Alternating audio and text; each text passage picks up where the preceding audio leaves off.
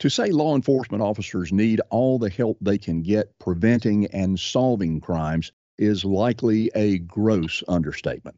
Nationwide, crime rates are on the rise, while solving crimes and bringing suspects into the judicial system are becoming more and more difficult. Due to an array of reasons, from staffing to backlogs of cases to be investigated, law enforcement needs resources to help get the job done.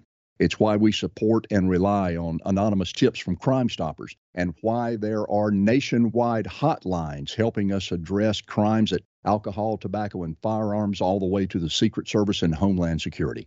One of the latest growing, yet most difficult to investigate, is the crime of human trafficking, included under the umbrella of modern-day slavery.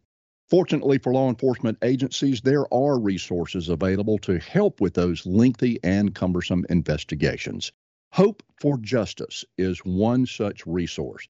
And as we spotlight January as Human Trafficking Awareness Month, I'm happy to welcome three of the organization's employees to this episode of NCJA 1014. Turn around. I was driving down Quinn and turn around and see if I can find him again.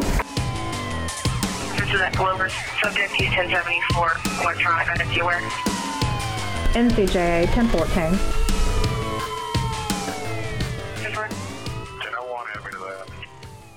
We welcome Jeff Bollettieri and Richard Schoberl. This trifecta of investigative talent is rounded out by a familiar name and voice to this podcast, Bill Lokes. And if you've listened to episodes where Bill was a guest, you know how knowledgeable he is in the fields of narcotics, surveillance, and my all-time favorite discussion on hemp. Gentlemen, welcome to the podcast. There is much to cover, so let's get to it. Bill, since you bring a wealth of podcast experience to the table, let's begin with you. And I'd like for all three of you to kind of give us a brief overview of your background and expertise in law enforcement. And Jeff and Richard, if you guys will come right in behind Bill, we'll get the initial pieces right out in front of everybody. Sounds good. All right. Thank you, Kirk. My name is Bill Out. I've retired from Metro Nashville, Tennessee Police Department, large-scale police department there in Tennessee. At the time when I left in 2018, we had around 1,500 officers. Throughout my 16 years with Metro alone, I basically worked patrol for 1 year, day for day. After that, I was sucked into what they call some specialized units. I worked 3 years as a flex officer, and basically you're a problem solver working for the precinct commander, trying to suppress crime before we got to every Friday's lovely ComStat meeting. So your schedules and change, your days off would change. After that, I moved into the narcotics realm, but I started off my narcotics realm working as an actual gang detective. I had a knack with and a drive for trying to get dope seizures and was trying to go into full-time narcotics, but it was a very hard position to get into. They did have some opening in gangs, and I think there was about 75 people that applied for the 5 positions that they had opened up. Became extremely lucky, got selected, so I spent 3 years as a gang detective. Working in gangs, I worked everything from homicides to collecting intel to a lot of learning things like phone work, geofencing, traffic, Title III, wiretap investigations. My first jump in to the gang realm was day 2. I was sitting in a wire room as we were up on a wiretap on an MS-13 investigation. So needless to say, I got thrown in the deep end of the pool very, very fast. One thing I did try to have a concentration on working as a gang detective was I tried to focus most of my cases into the drug realm, but they always had a gang nexus to them.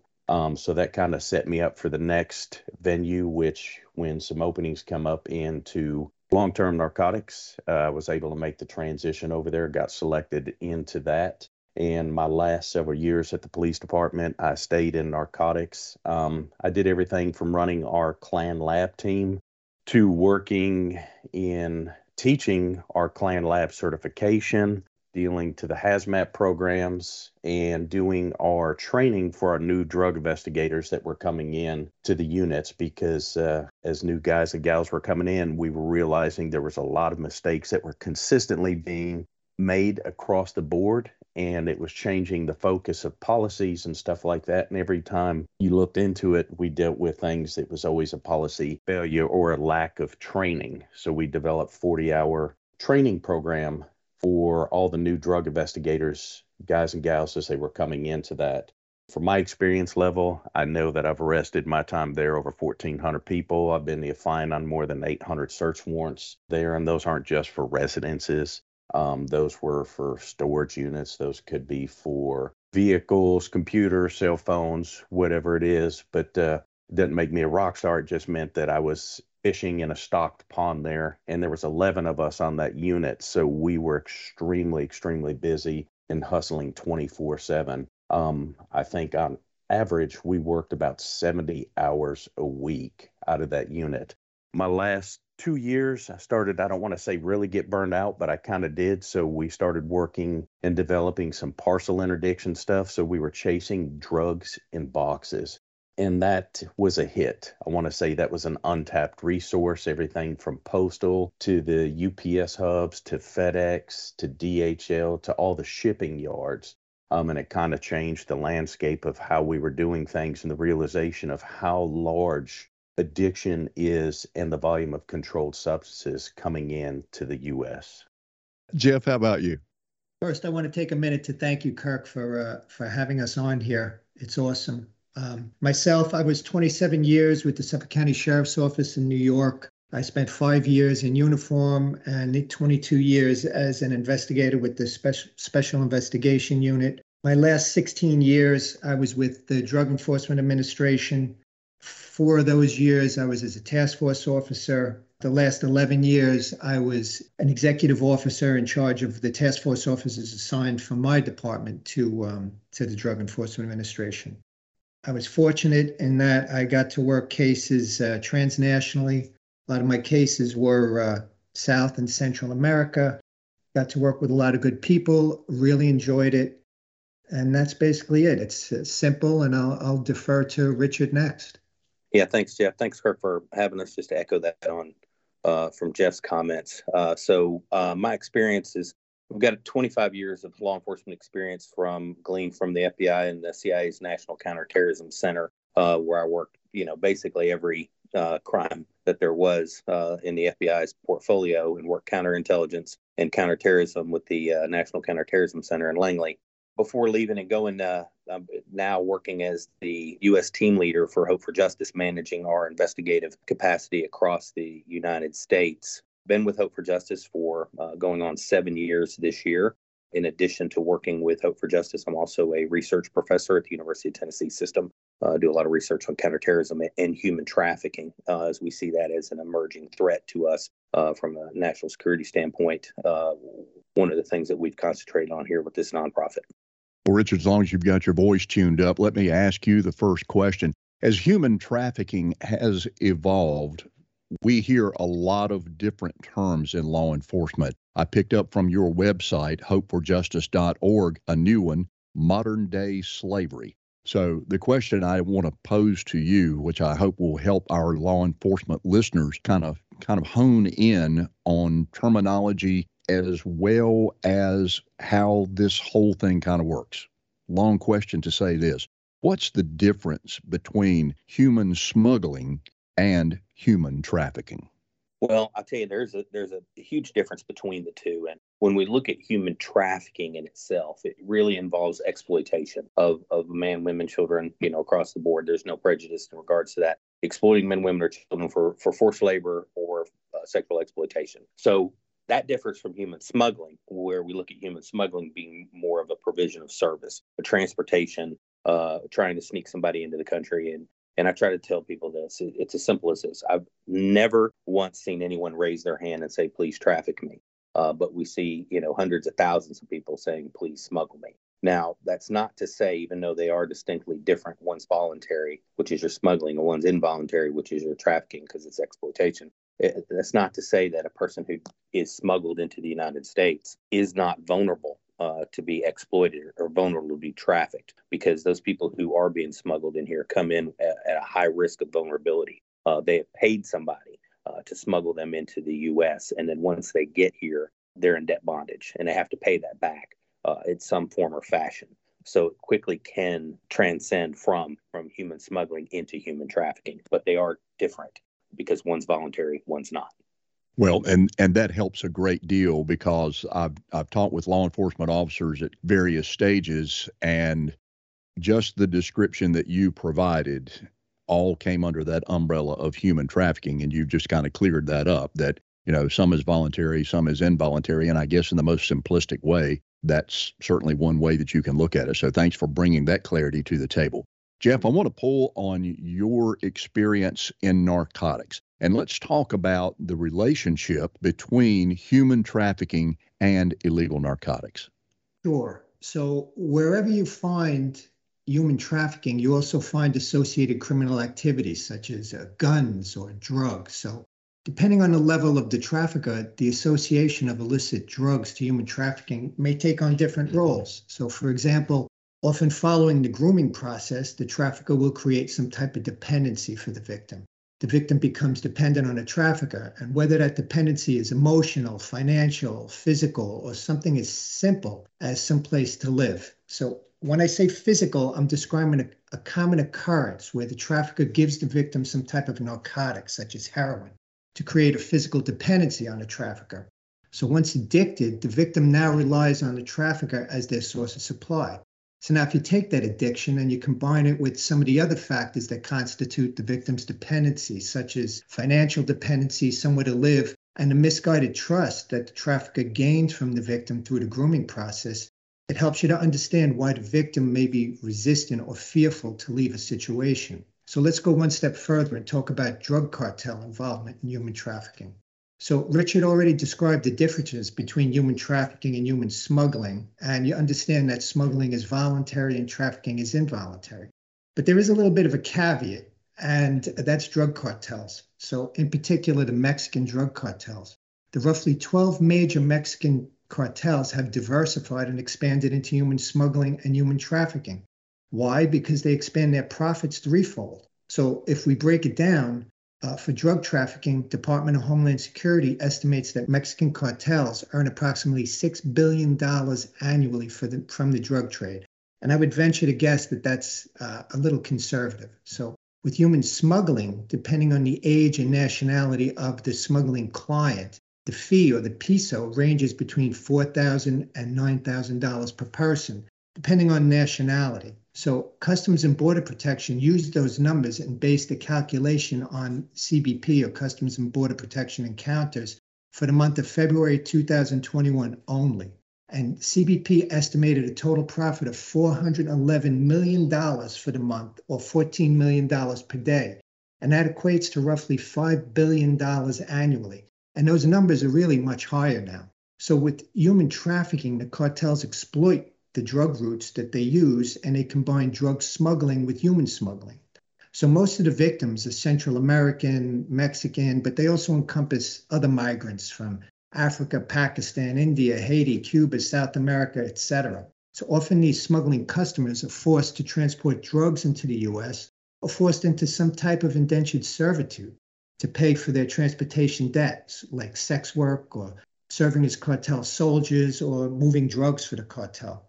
So there's no financial estimates for the cartel's human trafficking profits, but I'm going to take a guess and say it compares to the drug and human smuggling numbers. So the cartels effectively triple their profits. So why is this happening in Mexico? The 2022 Trafficking Persons Report, or TIP report, issued by the U.S. State Department stated that Mexico is not in compliance with minimum standards to eliminate human trafficking. And the reasons given for that, they cite that their laws are outdated, the simple existence of the cartels, public corruption, indigenous customs such as the sale of young girls for exploitation, and the unprecedented migration north. In 2021, 1.7 million undocumented people crossed the border, and we know that realistically that number is much higher now. So needless to say, and again, you've kind of enlightened me, as I'm sure you have some of our listeners, We don't really think about human trafficking as being a profitable business, but you've just rolled out some staggering numbers. Yeah, there's a lot of money to be made there. It's the fastest growing criminal enterprise that exists today. Wow, that's kind of unbelievable. I want you to hang with me just another minute here, Jeff, and I want to go back to Bill and draw on both of your experiences. So, Bill, let me start with you. And Jeff, I'd kind of like for you to grab a hold of that dovetail and keep the discussion going. Have you guys encountered human trafficking during your time in gangs and narcotics enforcement? Yes. In Nashville, the first time I ran across it and did not even realize it, and that was, to me, now looking back, this is a huge problem. I was executing a search warrant on 2 separate gang locations in East Nashville. One of the gang houses we hit had multiple players in there, and we knew that the gang head at the time was also running what we classified as prostitutes. We ended up executing search warrant 2 different locations. It was a total drug and gun case all the way around. Hit the location. There was a couple girls inside of the location. One of the young girls kept trying to get the attention of one of our female detectives on the team. She took her to the back, the female detective did, talk to her, and as soon as they had a conversation, it wasn't 30 seconds later, female detective and this, what we found out now was a 16-year-old girl, come running out of the house. Female detective threw her in a car and said, "I got to take her to the hospital now," and took off lights and sirens to the hospital. And I was like, what is going on? We figured out about an hour and a half later that the girl pulled the female detective aside and said that she had been having sex with multiple guys that day, and she was on her menstrual cycle. And she had 3 tampons stuck inside of her because, quote, from the guy who was my target of my investigation, who was a gang leader, "Bitch, if you bleed on any of my dudes, on any of my boys, I'll kill you." Just like that. And I was like, so what? I didn't understand that at the time. I thought, well, okay, he's a pimp, she's a prostitute, but she's 16. Okay. This was 2007. So when this case went to court, we essentially, it never got prosecuted for the prostitution side because even the district attorneys were baffled, and they were like, well, yeah, she's claiming that she's a prostitute. You've shown it in your cases, but you don't have an actual customer on a wire, actual making the transaction, the agreement for the sexual act for some sort of compensation, whether it's money or whatever the case is. It was the first time we seen that. And that guy was actually running those girls, and he was using that as those girls were working for a place to stay. And that falls under the force, fraud, coercion. If you do this, I will give you this place to stay. If you have sex with my boys, then you can stay here, essentially. The second time we ran across it was when I was working in narcotics, and this was 2013 time frame. We'd gotten a tip that there was a little more than $200,000 of unaccompanied money coming on one of the Asian bus lines out of Flushing, New York. And that just that location itself becomes very important. We get the identifiers on the bus. We set up for a period of time, about 4 hours on the interstate, figure out the route. We know it's going to be coming through Nashville as one of the stop points.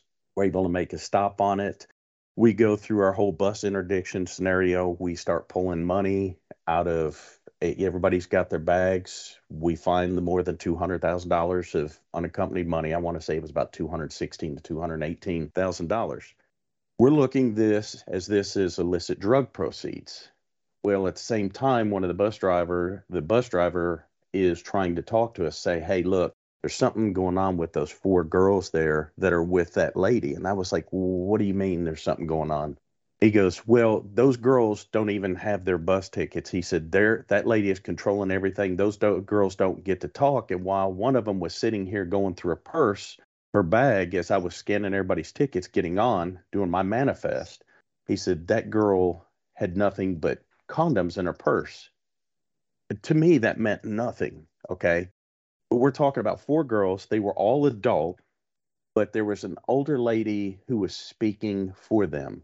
And he had already told me that the older lady was also holding all of their papers, meaning their tickets. They had no control over their situation. And he said, I also loaded some bags underneath, and one of the bags broke open from one of the girls. And when it did, it had nothing but condoms and lube in it. Again, I wasn't paying attention to it. I was like, all right, I've got more than $200,000 here in unaccompanied money that we're about to seize. Looking back over the years and hearing more about human trafficking and going through some more cases of it, I realize now that those 4 girls, especially coming out of Flushing, New York, that was human trafficking. Those girls were going to end up either at one of the massage parlors, the illicit nail salons, whatever it is out there that get run up and down the eastern seaboard that are coming in. The older lady that was holding all of their papers and everything is what they call mama-san. That is the person that is running or in control of those ladies. I didn't realize that there was 4 girls that walked away, and I had no knowledge at the time or the understanding of what was actually transpiring. Because of the length of time, I wasn't able to do any follow-ups, didn't have their information. My eyes on the prize, being a narcotics guy and working interdiction and dealing with all this, was looking at that seizure itself, the cash seizure. Now we can see that there's definitely a nexus tying up between both sides, and money is the root of all evil. So that's just 2 instances, one that I've seen on the gang venue. And I'm not the only person that has seen that scenario play out with the prostitute with multiple tampons and stuff stuck in them on menstrual cycles. I've heard this throughout various other training conferences. So it's not just exclusive to that one time, that one street in East Nashville that I've seen. This is a nationwide epidemic. And then plus what I've seen roadside working on a drug seizure or illicit proceeds from drugs. This tells me we're missing a lot. But 2 very chilling examples. Thanks, Bill. Jeff, how about you? Yeah, so Kirk, I just want to say one thing up front. So I retired in April of 2021, and I worked in a major metropolitan area, and I worked with 2 different organizations, and never once did I receive any training on human trafficking. So that being said, most of my time in narcotics, my cases were based in South and Central America because while I was with DEA, our focus was transnational narcotics. So in particular, I do recall a case that I had, and it was based between Panama, the island of Jamaica, and New York, and that was in 2010. And the case involved a Jamaican drug trafficking organization that was linked to Christopher Koch or Dudas Koch, which obtained their cocaine in Panama. And they transported to Jamaica and then utilized mules to transport the cocaine to New York through various methods, which included swallowing. It was compressed, sewn into luggage, it was liquefied, and then the drugs were transported by those mules on commercial air carriers. So on a number of occasions, we had received electronic intercepts that enabled us to corroborate with human intelligence that supplied information for these couriers coming into JFK Airport. So after intercepting and arresting several of the couriers, we were told common stories by the couriers that they were forced to transport the drugs, or they or their families were going to be killed. And at that time, Jamaica was a very violent place. And Christopher Koch was waging war against the Jamaican government to avoid capture and extradition to the U.S. In fact, many of the people that we were targeting at that time were randomly murdered before we were even able to either indict or extradite them here for prosecution.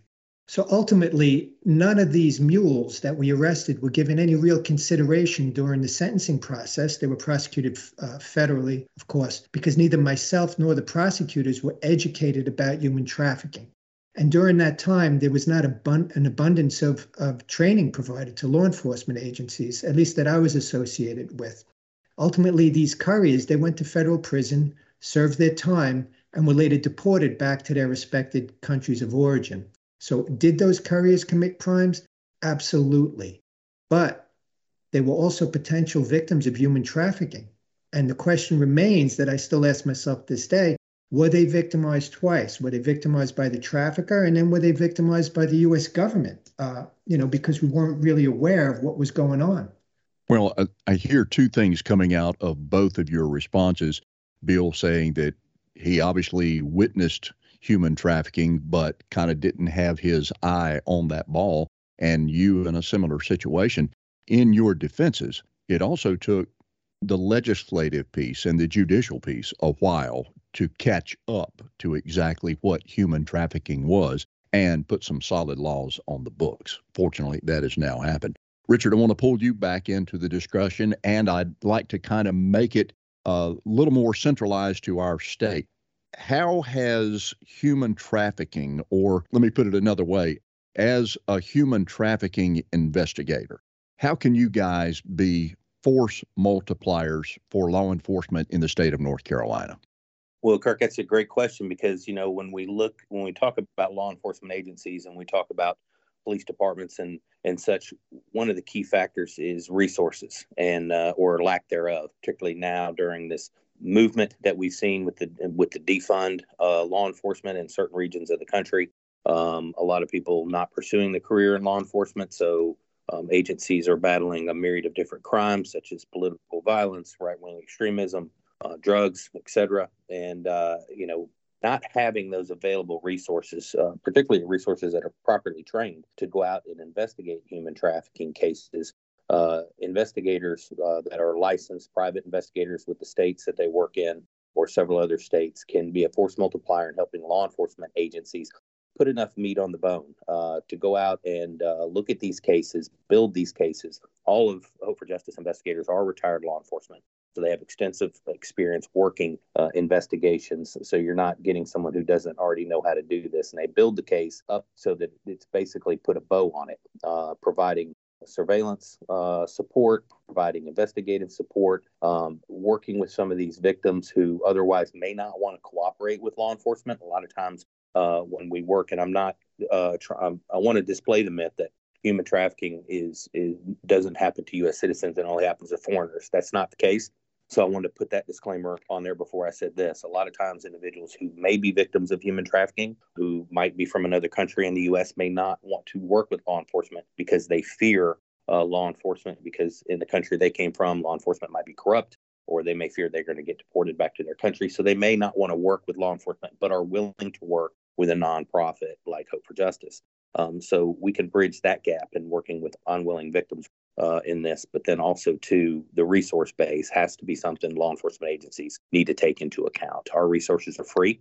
All of our investigators are fully trained and have extensive experience working human trafficking or sexual exploitation or labor trafficking cases, and can be that force multiplier. I mean, all of us can literally grab hands and walk across the United States and still not eradicate this crime. It's a very clandestine crime in nature. These individuals are not wearing T-shirts that says I'm a human trafficking victim. They're not wearing shirts that says I'm a pimp, I'm a trafficker. That's not the case. So it's very difficult and resource intensive for these agencies to put their employees out on the street to do that.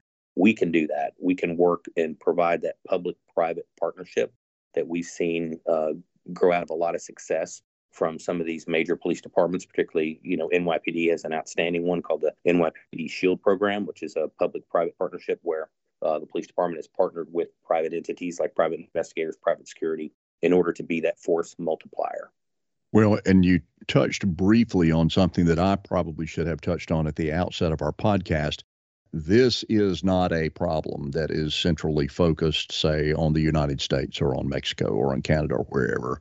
It is an international problem, and Hope for Justice is an international organization. So I would, again, encourage our listeners to take a little time and go to the website hopeforjustice.org and learn the breadth of this organization. Absolutely fantastic.